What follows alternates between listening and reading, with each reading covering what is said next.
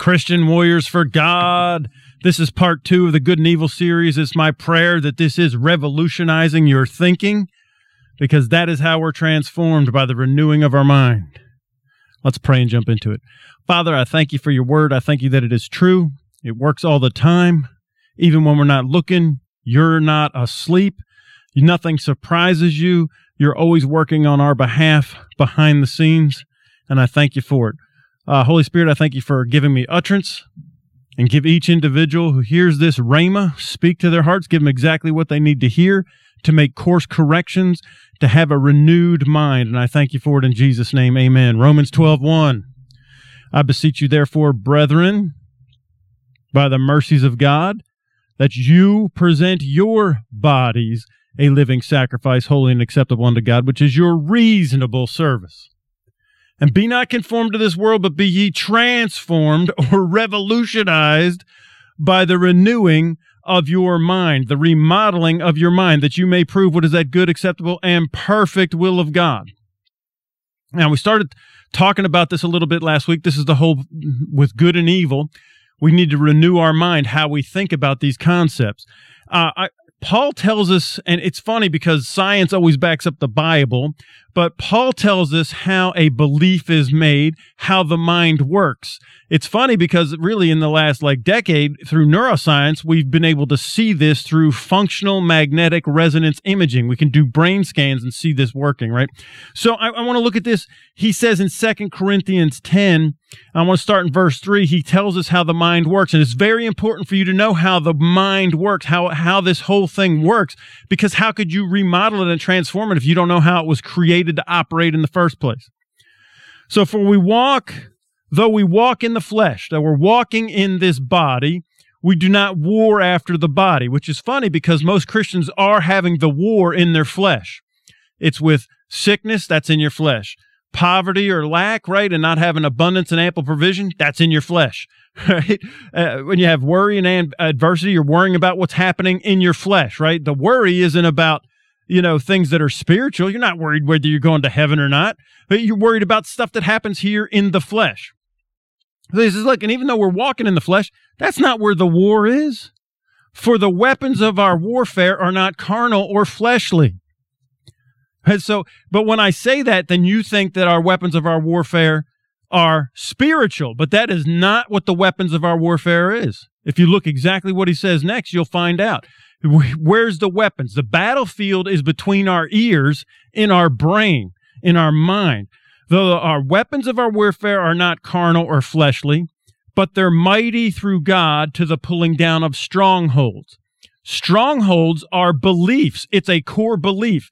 It's a belief that you have surrounded with so much thought. If you look at it in the Greek, it says a citadel of beliefs surrounded by so much thought that you could not change your mind. That's what a stronghold is, a belief, a core belief. So the weapons of our warfare are not carnal, but they're mighty through God to the pulling down of strongholds, casting down imaginations, and every high thing that exalts itself against the knowledge of God, and bringing into captivity every thought to the obedience of Christ. So Paul tells us he's a lawyer. He kind of writes backwards. He gives you the bottom line at the top. He says, here's the weapons of our warfare. We're going to pull down our strongholds, because what it does is we cast down imaginations that would exalt themselves against God and bring into captivity every thought to the obedience of Christ. So here's how the mind works. A thought comes. You play with that thought in your mind. You play it out in your mind as a movie clip, because the mind we don't see in words, we see in pictures. So here comes a picture. It's like a snapshot. That's what a thought is like a picture. An imagination is when you take that picture and add movie clip to it, motion and sound, right? In your head, you're building a movie clip. That's all an imagination is. So you take the thought, you play with it, you turn it into a movie clip in your mind, and then you keep running that clip in your mind enough times. What happens is it drops down into your heart and becomes a belief or a stronghold. So a thought turns into an imagination, and an imagination turns into a belief. The belief, then it comes out of your mouth and your self-talk, and now you've said it so many times that it is a stronghold. That's where our warfare is in our mind. It's in the thought. So if you track that all the way back, a stronghold comes from an imagination, and an imagination comes from a thought that was not brought into the captivity of the obedience of Christ. He tells us that think on good, right? The good list. Let's look at the good list again, right? Beautiful, bountiful, better, cheerful and glad, lighthearted and willing, at ease, relaxed, unworried, well-favored, happy welfare, health and prosperity, loving, kind, useful, pleasure, pleasing, delighted and satisfied, sweet, rich, productive, possessing winning qualities, ready for available for immediate use, prosperity and wealth, success, great abundance, precious and high value, excellence, elegant, refined, the finest and the best. This is why Paul says, think on these things. Whatsoever things are pure, whatsoever things are lovely, whatsoever things are equitable. That's right. Well, this is where we need to identify in our thoughts, is this a good thought or an evil thought? And then what happens is once you identify it, if it's evil, I'm going to bring it into captivity. I handcuff it, I arrest it, and I escort it out of my mind, out of the borders of my mind. The country of Andrew's mind does not allow any illegal immigrants. You have to come through, and I check your documents. If you're on the evil list, I kick you out, and I don't turn you into an imagination. That's really all worry is you're imagining bad things happening. You're imagining things on the evil list. You're thinking of things. You're meditating on things of the evil list, and then it becomes a stronghold. Think about this. What in your life, that's why it says to abhor that which is evil, cleave to that which is good. We need to run off evil thoughts, because evil thoughts, if you hang on to them, they'll turn into an imagination. That's why Jesus said, take no thought saying. This is an interesting thing about thoughts. Having a bad thought, an evil thought, that's going to happen. That's why, but when you start talking about it and imagining it and meditating on it and building a belief around it, that's when things go south, right? That's when things go to the wrong side of the tracks, if you will.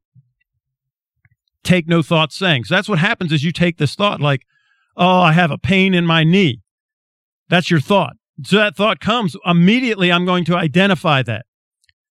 By Jesus' stripes, I've been healed, right? Sickness doesn't come from God. Sickness came from, right? It comes from sin and sickness were a package deal. Disease came when the fall of man happened. This is part of the curse of the fall, right? This is part that I don't accept it. So I handcuff that thought of sickness, handcuff that thought of pain, handcuff that thought of lack, and I run it out of my mind, and then I replace it, which I'm going to talk about in a minute, with one of the good thoughts. Beauty and bounty and better the best. All the promises are yes and amen. See, the warfare is not spiritual. This is the crap. We're having spiritual warfare. No, Jesus already won. It said that he defeated and made a show openly of the enemies. Jesus is already victorious. It says that he's in the right hand. He's sitting at the right hand of the Father, right? And all things are under his feet. He's already won the victory. Our battle is not with, demons and devils, and no, your battle is between your ears. The thoughts, the imaginations, building those strongholds, which are really their beliefs of evil. He said you got to tear those down. That's the warfare, is in between your ears. Your warfare this is renewing your mind. We're gutting our mind of all the evil, and we're going to replace it with good.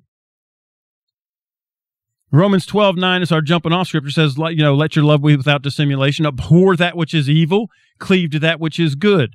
And then I want you to jump down in Romans 12 to verse 21. This is where we're going to really hit it today. Romans 12 and verse 21 says this, be not overcome of evil, but overcome evil with good. So we don't fight evil with evil, we fight evil with good.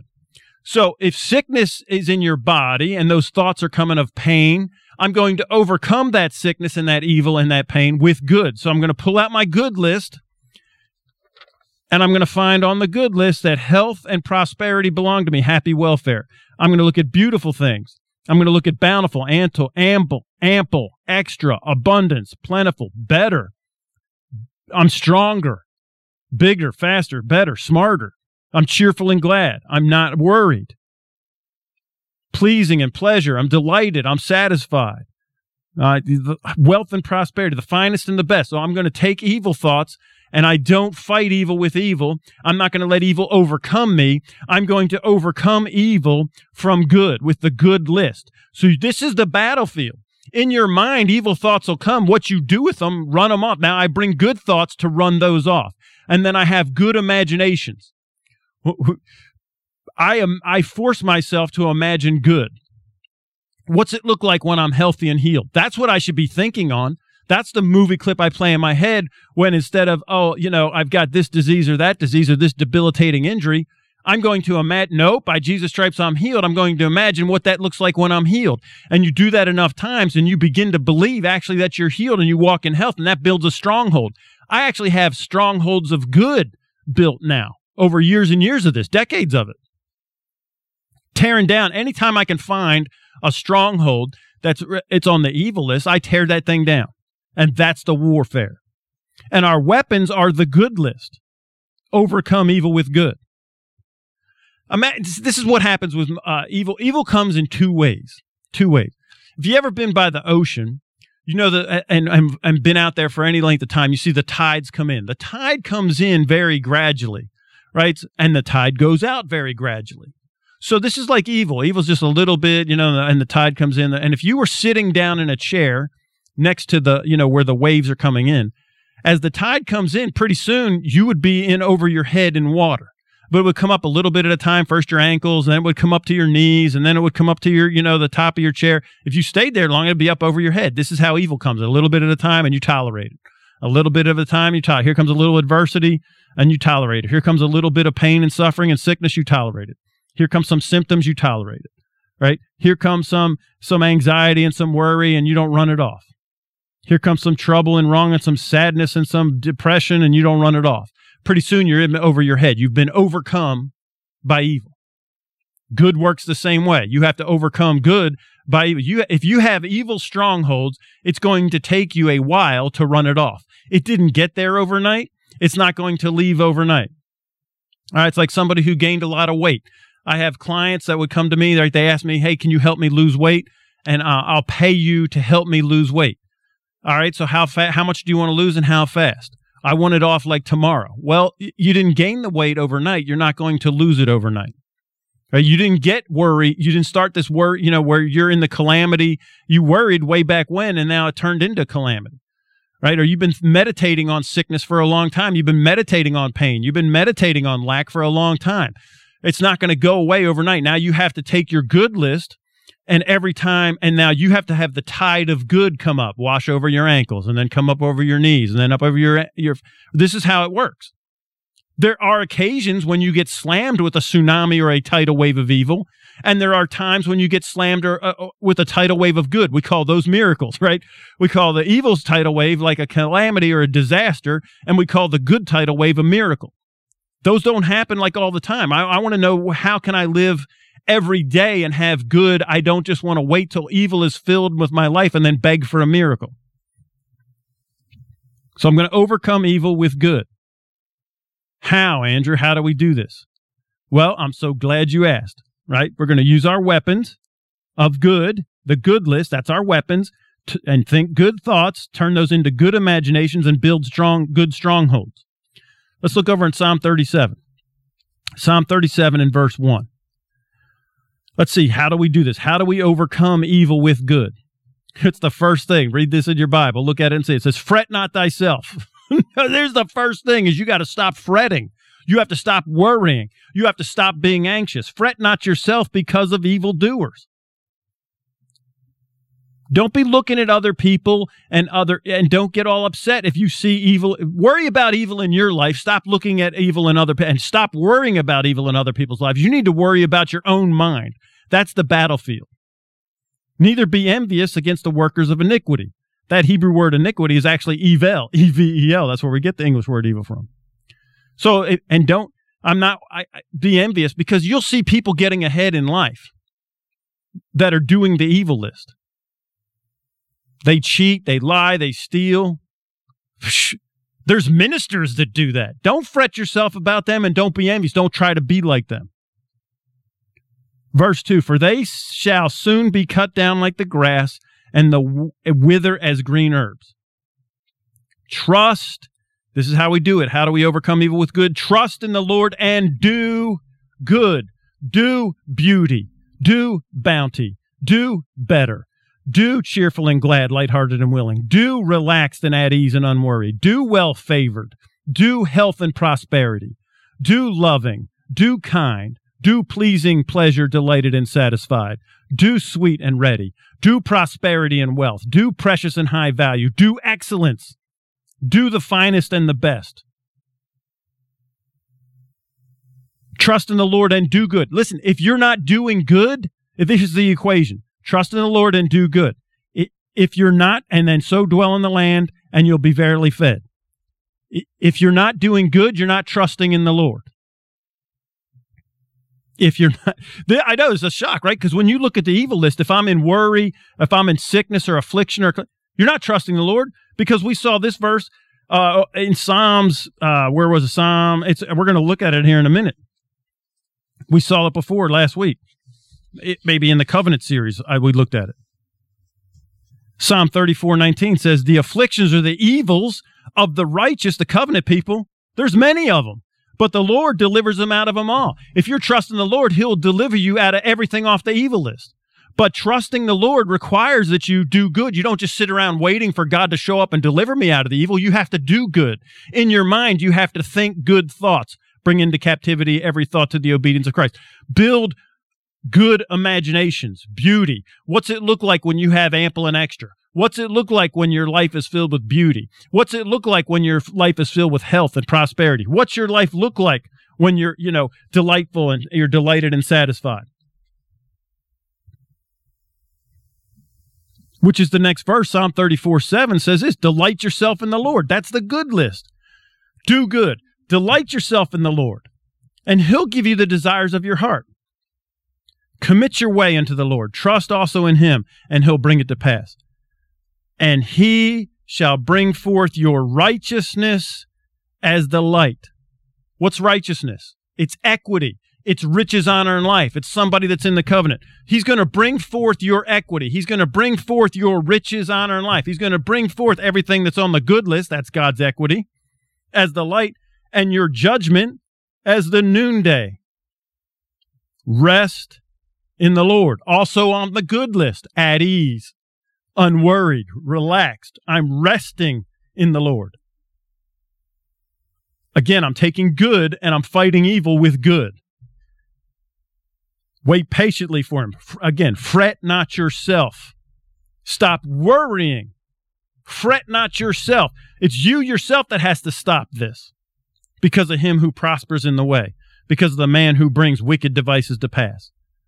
Now, Psalm 37 gives us an idea. He shows the process of how we get on the evil list, how we're overcome of evil. And by default, we can look at that and reverse it and find out the process to overcome evil with good. Cease from anger, forsake wrath, and fret not yourself in any wise to do evil. Fret not yourself in any wise to do evil. So stop fretting, worrying, imagining evil, because when you begin to imagine evil, what happens is you begin to get frustrated. When all you see in your life is the evil list, is adversity, is affliction and suffering, is calamity, disasters, is displeasure, and you're annoyed and confused and frustrated and anxious and worried, and you have harm and heaviness and hurt and ill favor and misery because there's lack in your life. And when you begin to think those thoughts, they turn into an imagination and you get frustrated. And then he says, forsake that, because it's going to turn into wrath and turn into anger. Then you're angry all the time and you can't figure out, like, I thought I had a covenant. I thought God had these promises, but I guess, so then what you do is then you check out and then you say, well, this must be this is God's will for me. Suffering must be God's will. Being on the evil, that's God's will for me. Well, what's the next verse say? If it's God's will for you to be in suffering and in lack, then this next verse, we must rip it out of the Bible, because it says, for evildoers, people that do adversity, people that do affliction, people that do sickness, people that do lack, shall be cut off. But those that wait upon the Lord shall inherit or possess the earth. Now, in the English, we say wait. We think that word is just, you're just sitting around. Oh, I'm just waiting on the Lord. Well, what are you doing? You have to do good, do beauty, do bounty, do better, do the best. That word wait in the Hebrew means to twist or wrap yourself up, bind yourself with the Lord. I'm going to twist myself up around the Lord like a rope wrapped around, right, a pole. And doing that, I'm going to bring into captivity every thought to the obedience of Christ. Good thoughts, things that are pure, lovely, just, praiseworthy, right? Beauty, bounty, better, and the best. Happy, welfare, cheerful and glad, lighthearted and willing, prosperity and health. Because if you do evil, you will be cut off. All right, so how do I stop that, Andrew? That's just, that sounds like crazy talk to me. Well, let's look in Proverbs 24:1. Proverbs 24:1. Proverbs 24, verse 1. Be not thou envious against evil men. Right? We know that. We shouldn't be envious of evil, evil people that do evil. I'm not going to be envious of them. I'm not going to look at them like they're spiritual because they're suffering for the Lord. If they're on the evil list, I'm not going to envy them. I'm not going to try and be like them. I'm not going to emulate them. And then look at this next thing. It says, neither desire to be with them. What? We know that consciousness is contagious. Mindset is contagious. You know this already. If you're around people that are negative all the time, you begin to get negative.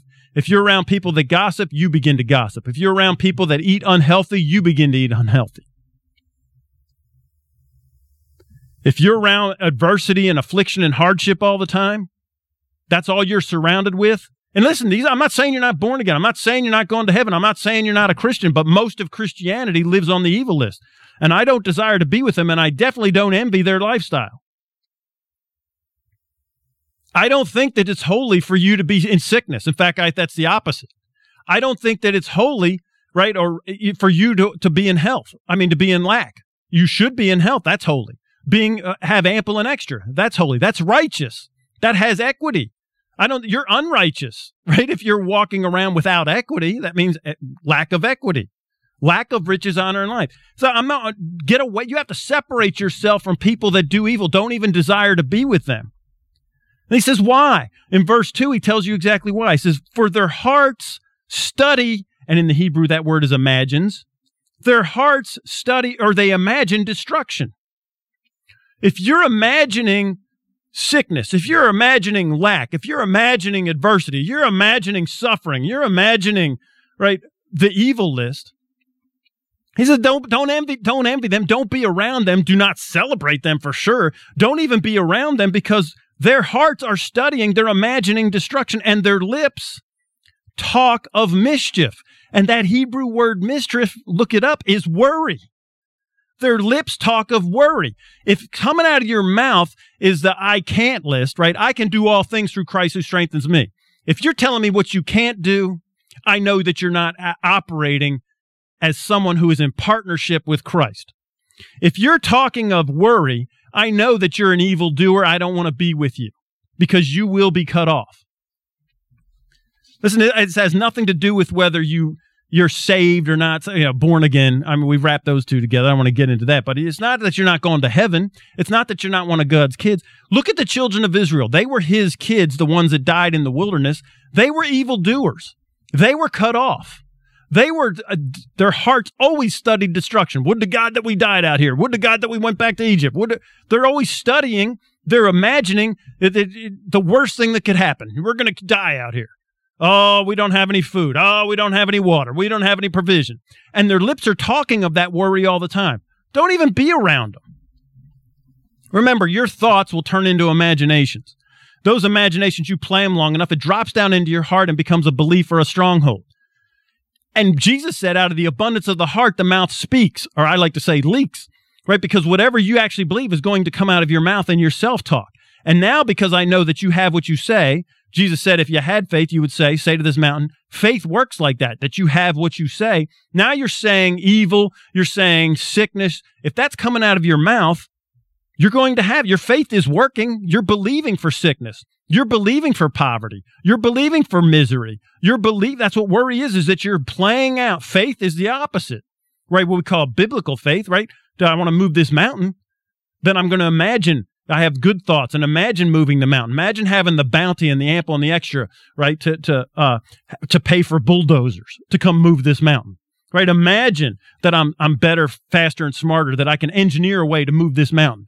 Imagine what that looks like. Stop being worried about it.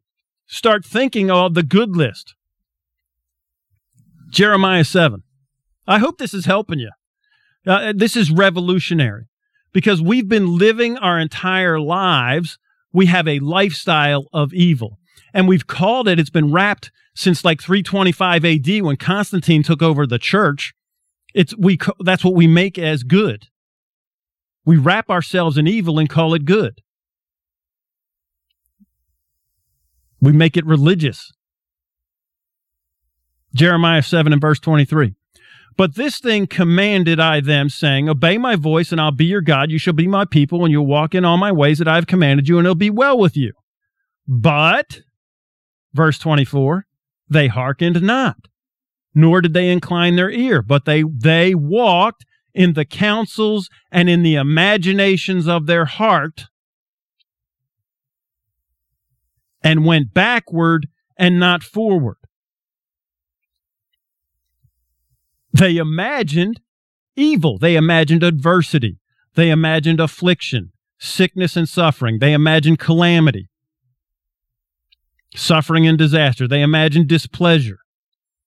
They were meditating on worry and anxious, and they were fretting. Tribulation, injury and loss. They were burdened. They were depressed. They're imagining this. They're in pain or wounds. Ill favor. You're expecting the world to hate you. Suffering, especially because of poverty and lack. Self-pity, distress and pain. Because of the imaginations, they went backward and not forward. Listen, if you're imagining anything on the evil list, you cannot go forward with God. You're only going backwards. This is why it's such a struggle. Because your thoughts are evil, and then your imaginations are evil, and then your beliefs are evil. Adversity, affliction, calamity, great grief. I have to keep saying it because when I say evil, you think of murder, you think of works of the flesh, murder and fornication and, rapings and killings and lying and cheating and stealing. Those are works of the flesh. That's not evil. Evil is adversity and affliction and calamity and sickness and harm and heaviness and suffering and lack. Well, I've given you a bunch of Old Testament stuff. Let's look back in the New Testament. Let's see what Peter says. Now, I love the Apostle Peter, right? Because arguably, Peter was Jesus' best friend here on the earth. He's with him all the time. And Jesus spent more time with Peter, on Peter, than any of the other disciples, including at the end when he comes back specifically after he rose from the dead to get Peter to come back into the ministry because Peter went fishing. He went back to his fishing business. Let's see what Peter says. 1 Peter 3 and verse 8. He's actually quoting Psalm 34, which we read last week. Finally, be ye all of one mind. Have a singular mind, and your singular mind should be on the good list. Having compassion with one for another, love as brethren, be pitiful or have compassion again, and be courteous, not rendering evil for evil. So listen, if you come up to me and you start talking your evil list, if you start telling me about all the pain in your life, all the worry, all the calamity, all the misery, I'm not going to agree with it, and I'm not going to tell evil on my end. So what I'm going to do, I'm not going to rail with you. That's what it says, not railing for railing, not contrawise, but contrawise blessing. So I'm going to talk of all the good, the blessing in my life. When you tell me evil, I believe that gives me, when you tell me about your sickness and your, calamity and your drama in your life and all the bad things and your lack, if you tell me what your needs are, that gives me permission, Peter says, to contrawise, tell all the blessing that is in my life so that they would know that they're also called to a blessing. Listen, not me. I walk in divine health. I have energy. I have ample and extra. I'm self-funded. That's the first thing I told the bishop. I'm like, I'm self-funded. I'm not looking for a handout here.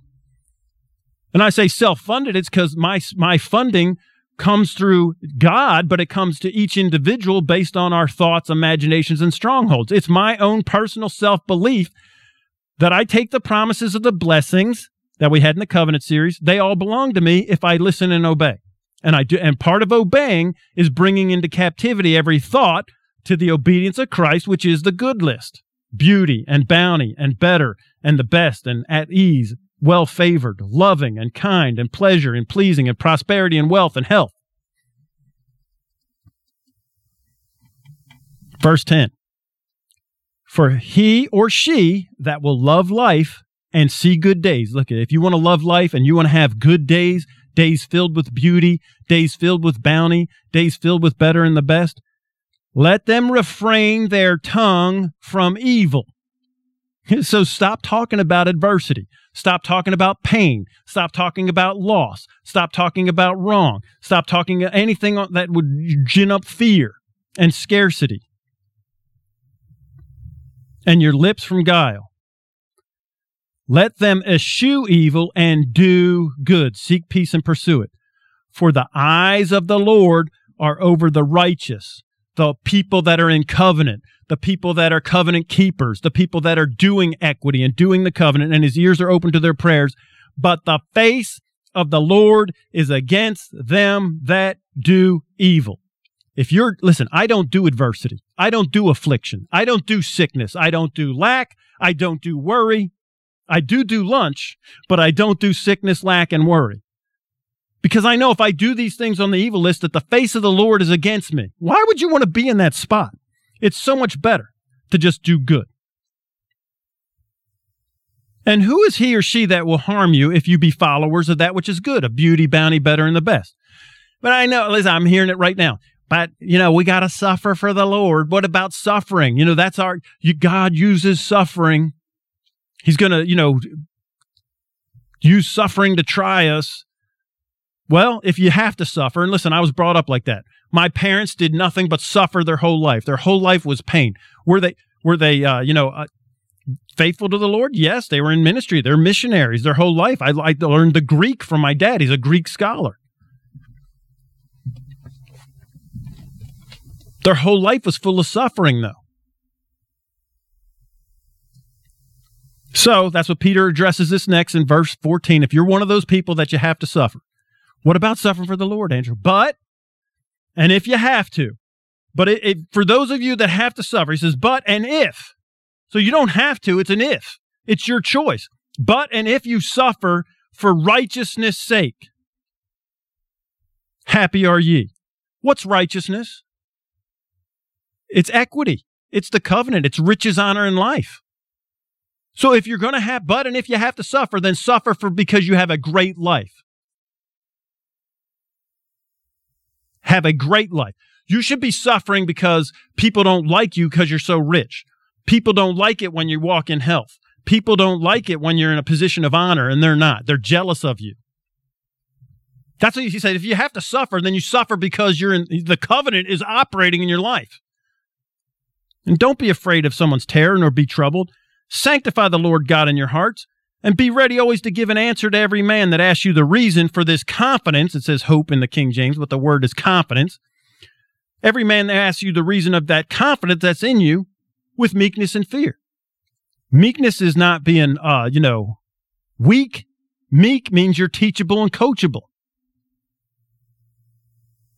Teachable and coachable. Hey, Moses wrote the first 5 books of the Bible, and this is what he wrote about himself. Moses was the most meek man in all the earth. There's nobody more meek than me. That's what he wrote it.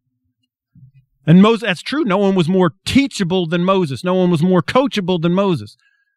The reason that I'm confident is and here's the reasons that I'm ready for an answer. I give you the good list: beauty, bounty, better, the best, happy, welfare. All the promises are yes and amen. By Jesus' stripes, I've already been healed. Through his poverty, that's how I can be rich.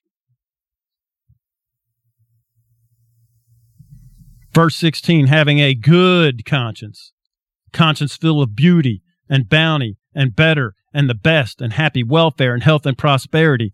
Whereas they that speak evil of you as evildoers, they will be ashamed because they falsely accused your good conversation in Christ, your good lifestyle. Your lifestyle and your conversation, what you be saying, should be all about beautiful, attractive and fair and lovely and handsome and bountiful, abundance and ample and plentiful and better and faster and smarter and cheerful and glad and lighthearted and willing and at ease and well-favored. Your lifestyle should be well-favored is that people treat you with partiality even if it's unfair to other people. This is the word grace. That's where grace comes from, favor. Not that people in the world hate you. They love you. They're like, we don't even know why we love this guy. But you know why? Because they like to be around good. When you have a good lifestyle, when you are everything that's happening in your life makes other people feel better because they want to be around you because you're doing good. It's funny. The world likes to be around good. Only in the church do we celebrate evil. I've never seen anything like it. It just doesn't even make sense to me. Verse 17, for it is better, back to this suffering thing, for it is better if the will of God be so. He's not telling that you have to suffer, but it's better if the will of God be so that you suffer for well-doing than for evil-doing. Highlight that verse, 1 Peter 3:17. If you do have to suffer, if you do believe that it's the will of God that you suffer, then you should be suffering for doing good, beauty, bounty, better, the best, happy welfare, cheerful and glad, health and prosperity. If you're going to suffer, that's how you suffer. Not suffering with adversity and affliction and sickness and sorrow and trouble and lack and wrong. God never, ever puts evil on you, ever. I know. Please don't ever let me hear you guys say that again. James 1:13. What's the word say about it? Who cares what Andrew thinks? I want to know what God says about it. This is James, the younger brother of Jesus. He's the oldest of all the brothers and sisters of Jesus. So he's younger brother, but he's the oldest of Mary and Joseph's kids. He was the apostle at Jerusalem. He ran the church in Jerusalem. James 1:13. Let no human say when they are tempted or tested that I am tested or tempted of God, for God cannot be tempted or tested with evil, neither tempt he or test any man with evil. Don't you dare say that God puts sickness on you or lack or adversity or calamity, right, to test you. I didn't say it. The Bible says it. He never puts sickness on you. He never let you be in lack. He never. He never caused a disaster in your life. He's not testing you. It says it right here. Don't say that God did that. He's not tested with evil. You can't test him with evil. And he's not testing his kids with evil. If you're going to suffer and you have to suffer, then suffer because you live a lifestyle on the good list. Beauty and bounty and better and the best and unworried and at ease and relaxed and sweet and prosperity and wealth and health.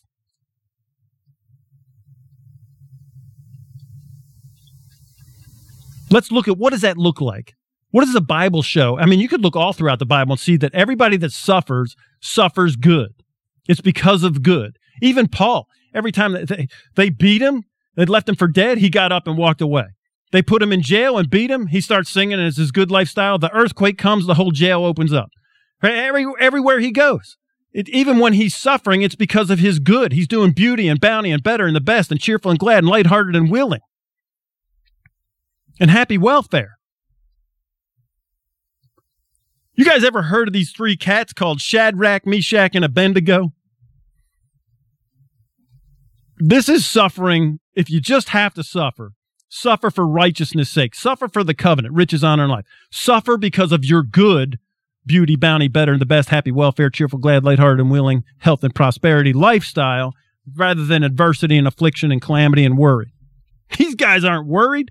They don't do evil. They don't do sickness. They don't do fear. They don't do lack. They don't do worry. They ain't scared. They don't do trouble or wrong. Shadrach, Meshach, and Abednego. Book of Daniel, chapter 1. Verse 3. And the king spake to Ashpenaz, the master of his eunuchs, that he should bring certain of the children of Israel and the king's seed and the princes. This is when the fall, if you will, of the lower kingdom, Judah, and they're captured and taken off to Babylon. They look at all these kids of Israel and they're like, take the smart ones, take the best ones, take the noble ones.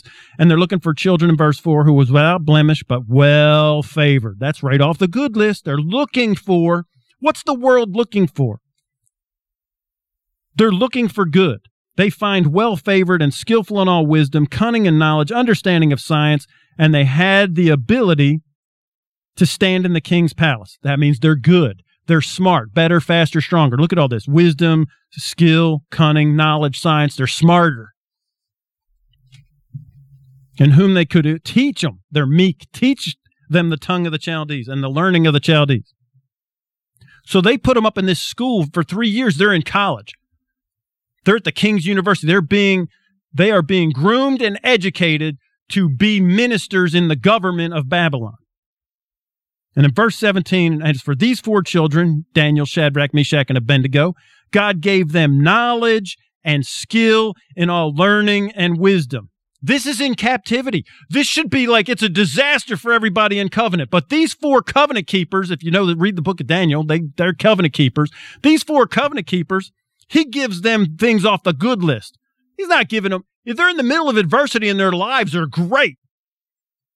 They would never have, they would never have the opportunity to study at the finest university in the world and be at the power of be in the government of a superpower of the world, being in Judah. If this captivity didn't happen, their lives never would have been this great. And Daniel had understanding in all visions and dreams.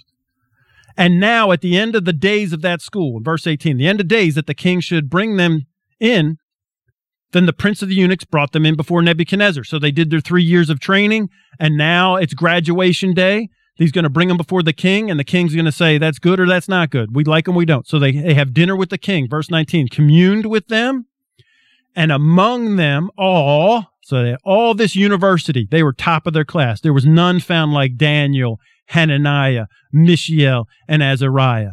That's Shadrach, Meshach, and Abednego. That's their Hebrew names.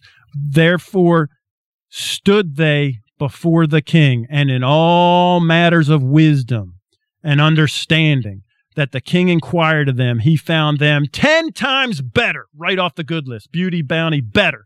10 times better than all the magicians and astrologers that were in his realm. This is how God is. This is what he does. He puts, listen, when you keep your covenant, you're 10 times better than everybody else in the world. Daniel 2 and verse 48, I'm skipping through because we don't have time to go through this whole thing. You should read the entire story yourself. Chapter 2 and verse 48 says, then the king made Daniel a great man. What?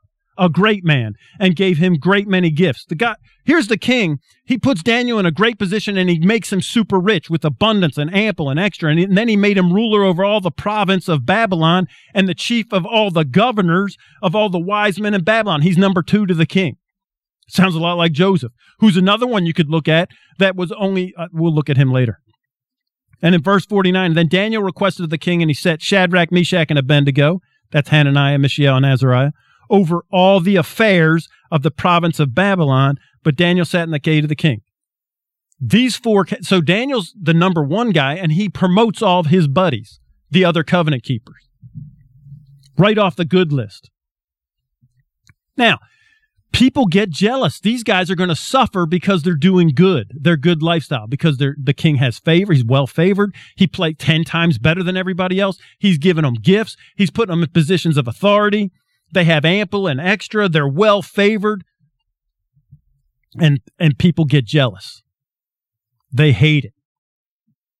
The folks that aren't, who are these 4? They're not even, they're Jewish. They're not even they're not Babylonian. They're not Chaldean. They're foreigners. Verse 10 of chapter 3 of Daniel. Thou, O king, you made a decree. So what they did is they came in and they tricked the king. They said, hey, they were like, how can we trip these 4 guys up? Because they're covenant keepers. They won't worship anybody but their God. Let's tell the king, we'll work him. We'll get the king to make an image of himself, and then we all have to worship the king. We'll make him a law, and then we'll trap these guys. Yeah, what a great plan. Make a decree that every man shall hear the sound of the cornet, the flute, the harp, the sackbut, the psaltery, the dulcimer, and all kinds of music, that they'll have to fall down and worship this golden image of you, king. And whoever fails to fall down and worship you, they should be cast into a burning fiery furnace. King said, yeah, that's a great idea. So they all come out on this plain. Everybody's there, right? All the news networks are out there, this massive crowd. And then the band plays and everybody bows down and worship. But Hananiah, Shadrach, Meshach, and Abednego, Hananiah, Mishael, and Azariah, they keep standing. And then they're like, we got them. So then they come and rat them out to the king. They tell him, verse 12, there are certain Jews whom you have set over the affairs of the province of Babylon, Shadrach, Meshach, and Abednego. And these men, O king, they have not regarded thee. They didn't serve your gods. They don't worship the golden image which you have set up. What are you going to do with them? And it says that Nebuchadnezzar, in his rage and fury, commanded to bring Shadrach, Meshach, and Abednego, and they brought these men before the king. And Nebuchadnezzar spake unto them and said, Is it true, O Shadrach, Meshach, and Abednego, that you didn't serve my gods nor worship the golden image which I have set up? Now, if you be ready, he said, listen, is it true? I like you guys, but I'm really mad that you're making me a fool. Now he says, if you be ready and you hear the sound of the band, the cornet, the flute, the harp, the sackbut, the psaltery, the dulcimer, and you hear all kinds of music, if you fall down and worship the image I've made, then it's going to be good. But if you don't worship, then you're going to be cast the self-same hour into the midst of that burning fiery furnace. And who is the God that's going to deliver you out of my hands? I'm going to give you one more chance. You bow down and worship, and we'll call off the whole thing. But if you don't, there ain't no God is going to be able to save you. And in verse 16, Shadrach, Meshach, and Abednego answered and said to the king, Oh, Nebuchadnezzar, well, king, we have this religious code, and, if you'll forgive us, we have to, I know God's setting us up for failure here, and, we need to suffer for, no, they say, we're not even careful to answer you in this matter. We don't have to think about it. I'm not worried about it. I don't have to be careful. Here it is. If it be so, if what be so? If it be so that you throw us into the fiery furnace, our God whom we serve is able to deliver us from the burning fiery furnace, and he'll deliver us out of your hand, O king. But if not, what if not? If you don't throw us into the fire, let it be known unto you, king, we're still not going to serve your gods or worship the golden image you set up. Look, if you call it off, we're still not worshiping you. But if you throw us in there, God will deliver us. This thing has been so twisted. They said, well, if God doesn't show up, we're still not going to worship you. If that was the case, if we said, they're men of principle, if God doesn't deliver us, we're still going to hold to our principles. That's noble. We wouldn't be mad, but look what is Nebuchadnezzar's reaction? Well, boys, that's noble, but you're still going in the fire. No, it says he's full of fury, and his visage was changed against them. He's spitting mad. Smoke is coming out of his ears now because they're like, we don't have to. Listen, king, we're not careful about this. If you throw us in there, God's going to deliver us. If you don't throw us in there, we don't care. We're still not worshiping you. We don't do evil. I don't do adversity. I don't do affliction. I don't do worshiping your gods, king, and we don't get burned in the fire. We do good. Beauty, bounty, better, the best. Happy welfare. Cheerful and glad. We do victory. We don't do fire, and we don't do worship in you. So he is smoking mad, and so he says, heat the furnace 7 times hotter. Now, look, you're going to die. Just the fiery furnace that's going to kill you. 7 times hotter is to try and scare you, right? That's why they heat it up 7 times hotter. That's only for effect. You're going to die when it just at regular fire furnace, you would die anyway. Now it's 7 times hotter. And he commanded the most mighty men that were in his army to bind Shadrach, Meshach, and Abednego and cast them into the furnace. And these men were bound in their coats and their hats and their hosen and their other garments, and they cast them in the middle of the burning fire. And because the king's commandment was urgent and the furnace was 7 times exceeding hot, that the flame of fire, it burned up the men that were carrying, the guards that were carrying to put them in got burned up. But the 3 men, Shadrach, Meshach, and Abednego, they threw them in there. They fell down in the midst of the burning fire, and the king was astonished and rose up in haste. He ran over there and he said to his counselors, hey, didn't we throw 3 men bound in the fire? They said, yes, king, there was only 3. He said, how come there's 4? I see 4 men loose walking in the midst of the fire, and they don't even have any hurt. It's not even bothering them. And the 4th of the first is like the Son of God, pre-incarnate. Jesus shows up in the middle of this fire. And they're having a party in there. Then Nebuchadnezzar came near to the mouth of the furnace, and he spake. He shouted out, Shadrach, Meshach, and Abednego, you servants of the Most High God, come on out here. You come on out here. And they came out of the fire. And all the princes and the governors and the captains and the king's counselors being gathered together. This is all the people that, because they were suffering because of these people, because they were jealous, saw the men, and they were like, uh-oh. Upon whose bodies the fire had no power, their hair wasn't singed, neither was there even their coats changed, nor the smell of fire passed on them. Then Nebuchadnezzar said, Blessed be the God of Shadrach, Meshach, and Abednego, who has sent his angel and delivered his servants that trusted him and have changed the king's word, yielded their bodies that they may not worship or serve any god except their own. They were suffering for good. And it worked. God delivered them. The afflictions of the righteous might be many, but he delivers them out of them all. Remember, their whole story started out with adversity and affliction. They were captured in Jerusalem, they lost their homeland, and they were exported halfway across the continent. Therefore, verse 29, I make a decree that every people, nation, and language which speak anything amiss against the God of Shadrach, Meshach, and Abednego will be cut into pieces, and their houses will be made a dunghill, the sewer. Because there is no other God that can deliver after this sort. And then, because they're just suffering for the Lord, what happened is, in verse 30, the king promoted Shadrach, Meshach, and Abednego. This is what suffering for righteous sake it looks like. This is what suffering for good looks like. This is what suffering for God. If you're going to suffer, it better look like this. Not that you're broke and beat down and miserable and sad and pitiful.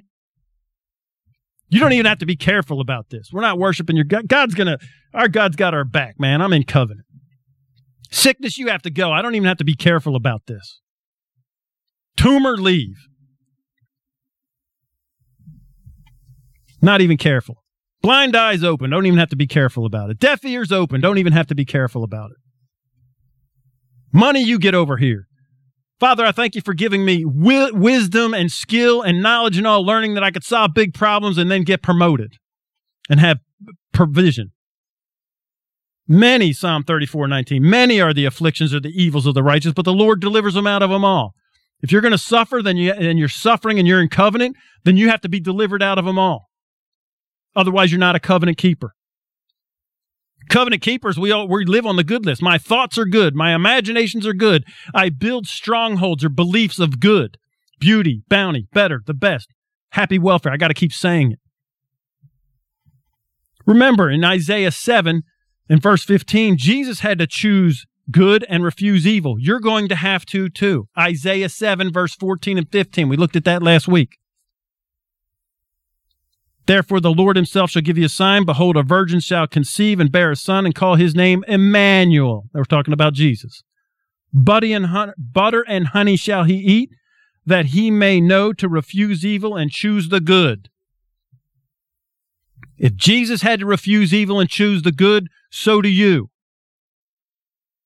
Listen, you have to choose good thoughts.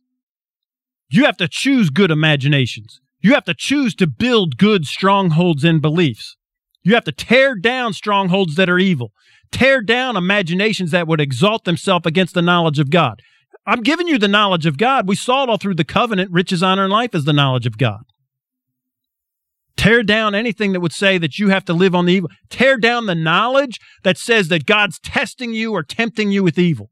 That God puts some evil on you as a test. That's knowledge that goes against God. Tear that imagination down. Replace it with good.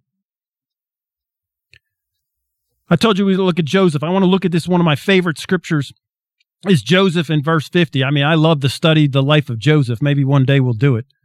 Joseph 50 and verse 14. And Joseph returned into Egypt, he and his brethren, and all that went up with him to bury his father. So Jacob just dies. They go up out of Egypt and bury your father. Then they come back. And Joseph's brethren, they see that their father's dead, and they said, Joseph will hate us because we did all that evil to him. And in verse 16, they sent a messenger. They don't even go himself. They send a messenger and said, hey, our father did command us before he died, saying, so shall you say to Joseph, forgive, I pray you now, your trespass of your brothers for their sin, for they did evil unto you. Now we pray you forgive our trespass. The servants of God are your father. And Joseph wept and spake to them. And so his brethren went also and fell down before his face.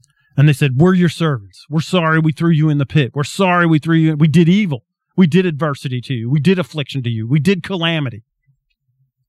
Joseph said, fear not. I'm not in the place of God. Verse 20, highlight this, write it down. But as for you, you thought evil against me, but God meant it unto good. That Hebrew word meant, if you look it up, means plaited or folded back. You thought evil against me, but God folded it back to good to bring to pass as it is this day to save much people alive. Listen, God didn't do those things to Joseph, his brothers did, but God folded it back for Joseph's good and for the good of much people. Not just covenant people, the whole planet was saved because of Joseph. God isn't doing evil to you. Somebody else might be doing it to you. Satan might be doing it to you. Your relatives might be doing it to you. But it isn't God. But whatever is meant for evil, because you're in covenant and you're a covenant keeper, he will fold it back for good. But you have to refuse evil just like Jesus did. You need to tell yourself, man, I don't do evil. I don't do adversity. I don't do misery. I don't do affliction. I don't do sickness. I don't do lack. I do lunch, but I don't do sickness. And choose good. Tell yourself, I do beauty. I do bounty. I do ample and extra. I do health and healing. I do supernatural intelligence in the mind of Christ. I do all things through Christ who strengthens me. I don't do adversity and I don't do worry, but I do riches, honor, and life. Then it's not a sin for you to be in adversity or calamity. It's a sin for you to stay there. Adversity and calamity and sickness, right? They may all come on you. That's not a sin for it to happen to you. What's the sin is if you stay there and you accept it. Shadrach, Meshach, and Abednego and Daniel, they had massive adversity. Their entire homeland was taken. Their city was razed to the ground. Jerusalem was like ransacked. They were captured into captivity, which would have been slavery. For most everybody else, it was slavery. Sent them across. But no, for them, it was nothing but good. They didn't stay in adversity. They didn't stay in calamity. What happened is just good, and better, and more. More promotion, more position, more learning, more skill, more favor, more wealth, more influence over the kingdom of Nebuchadnezzar. It's not a sin for you to experience evil. It's a sin for you to stay in evil. I don't do it. Because I know the Word says that he'll deliver me out of them all. The Word says that God never tests anybody with evil. The Word says to bring into captivity every thought to the obedience of Christ. If it's an evil thought, it's out. I handcuff that thing and I get rid of it. I only let good thoughts in and turn good thoughts into good imaginations and good imaginations into good strongholds.